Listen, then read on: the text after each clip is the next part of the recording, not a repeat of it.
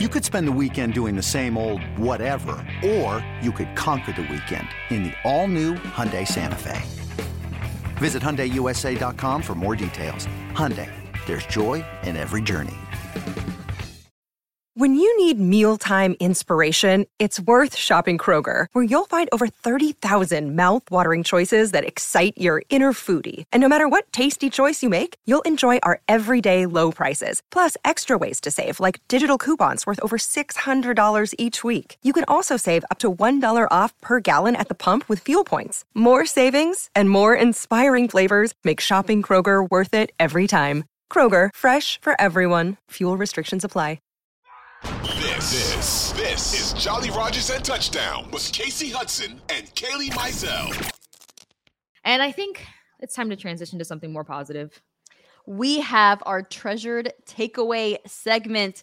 We went through all the team updates, but now it's time to look back at the game that was. And Casey, I have a few pretty interesting things that I think are big takeaways over the Bucs win over the Saints.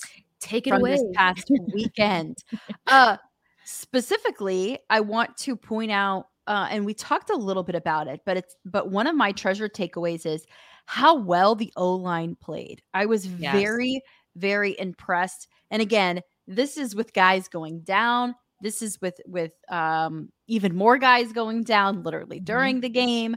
I'm really impressed with how well the Bucs O-line was able to jive together and protect their quarterback and protect the run game and create time and space for the offense to get going in the fourth quarter. Now, again, they didn't get going until the fourth quarter, so it took them a little bit of time to find their groove, get their spark, but they did get going.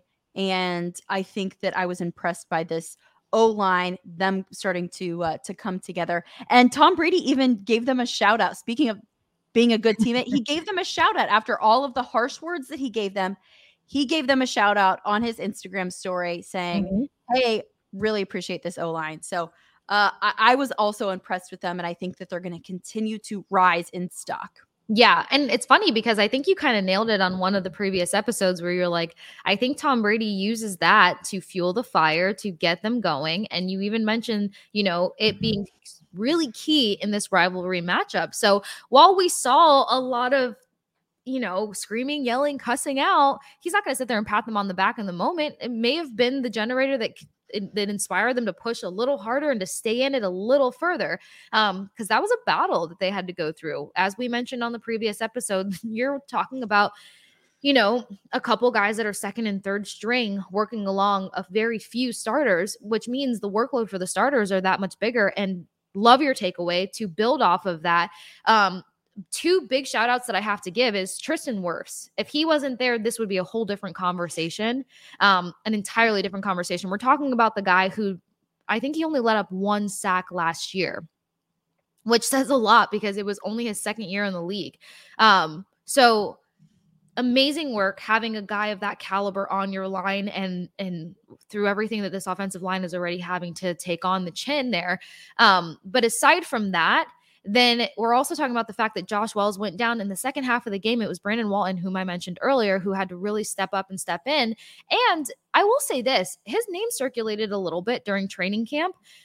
So there was already a little bit of trust and confidence behind them. There were some good things. There were some not so great things, but it was almost, people are going to think this is a little bit much. Let's just say in terms of the split reviews, it was nearly equivalent to Luke Gedecki's split reviews. You see the things that he can do well, and you see where you can build and groom this player. So, they are where they're at. The guy at the helm is still Tom Brady, and he's going to continue to just drive them and push them to be the best that they can be. And at least the competition or the pressured defense that they're going to face is going to dial down just a little bit. But the Bucs defense, Casey, it's not going anywhere. Casey, I think my second treasured takeaway is that I think this Bucs defense is maybe the best defense in the NFC.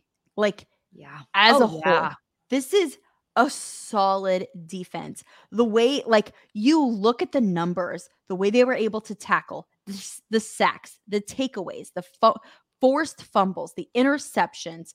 This defense really showed out. I think they have a case to say that they are the best defense in the NFC. Oh my gosh, I'm so glad you made that statement because I couldn't stand by anything so much more true, more confidently than this right here. And the other reason why I love that this is one of your treasure takeaways is because in both of my predictions for the past 2 games, I've literally said it's the caliber of this defense. They are just such a solid squad from top to bottom. A little bit of perspective. When you first started watching that game, it's like, holy crap, one of the best defenses in the league is giving up so much running, whatever. No, they didn't actually.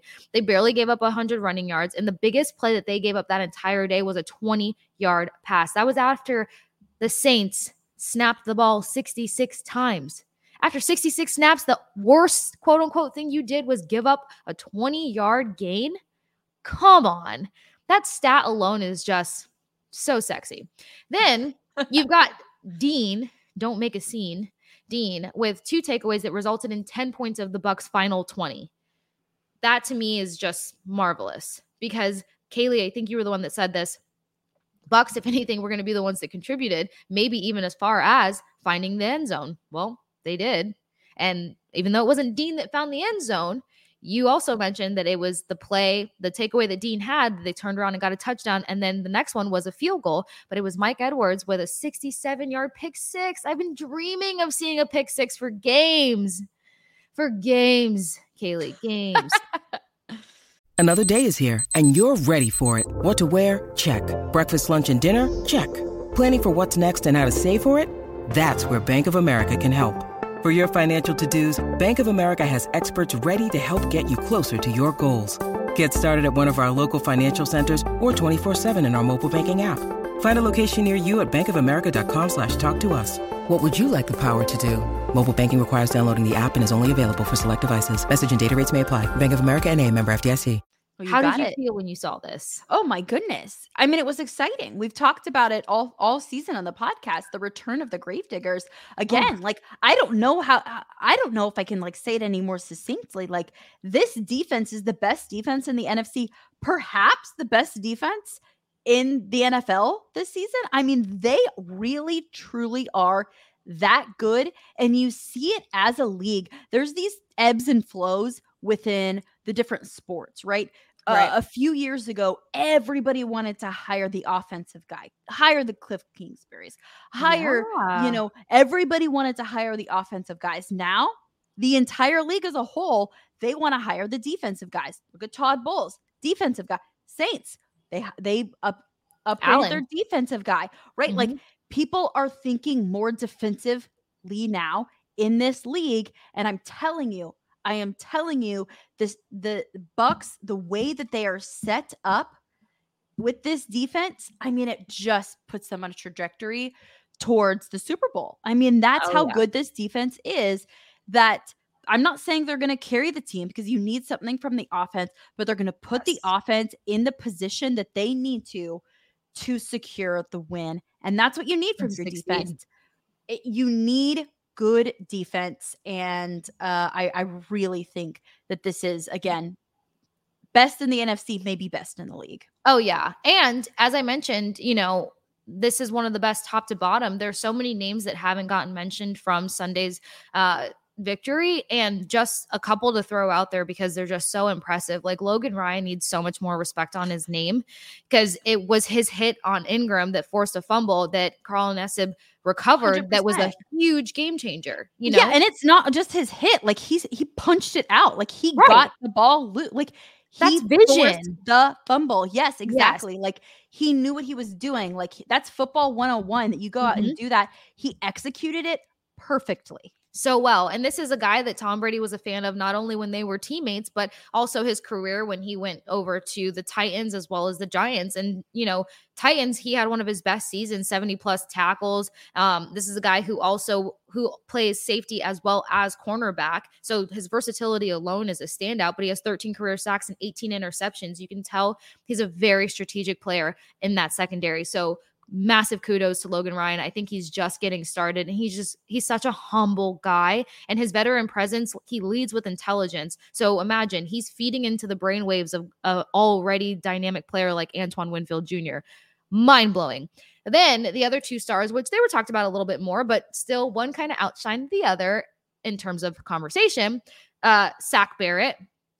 I think he's already earned it. He's had a sack in each game, and he said this year that he was going to top what he did the past couple of years, and that he's on the trajectory to do so. Zach Barrett and Devin White. Devin White, first of all, he is really sticking to the fact of everything that he has mentioned in training camp. He feels strongly and confidently that he has corrected his mistakes from the previous year, and he's going to build off of the player that he was in 2020 that did contribute to a Super Bowl.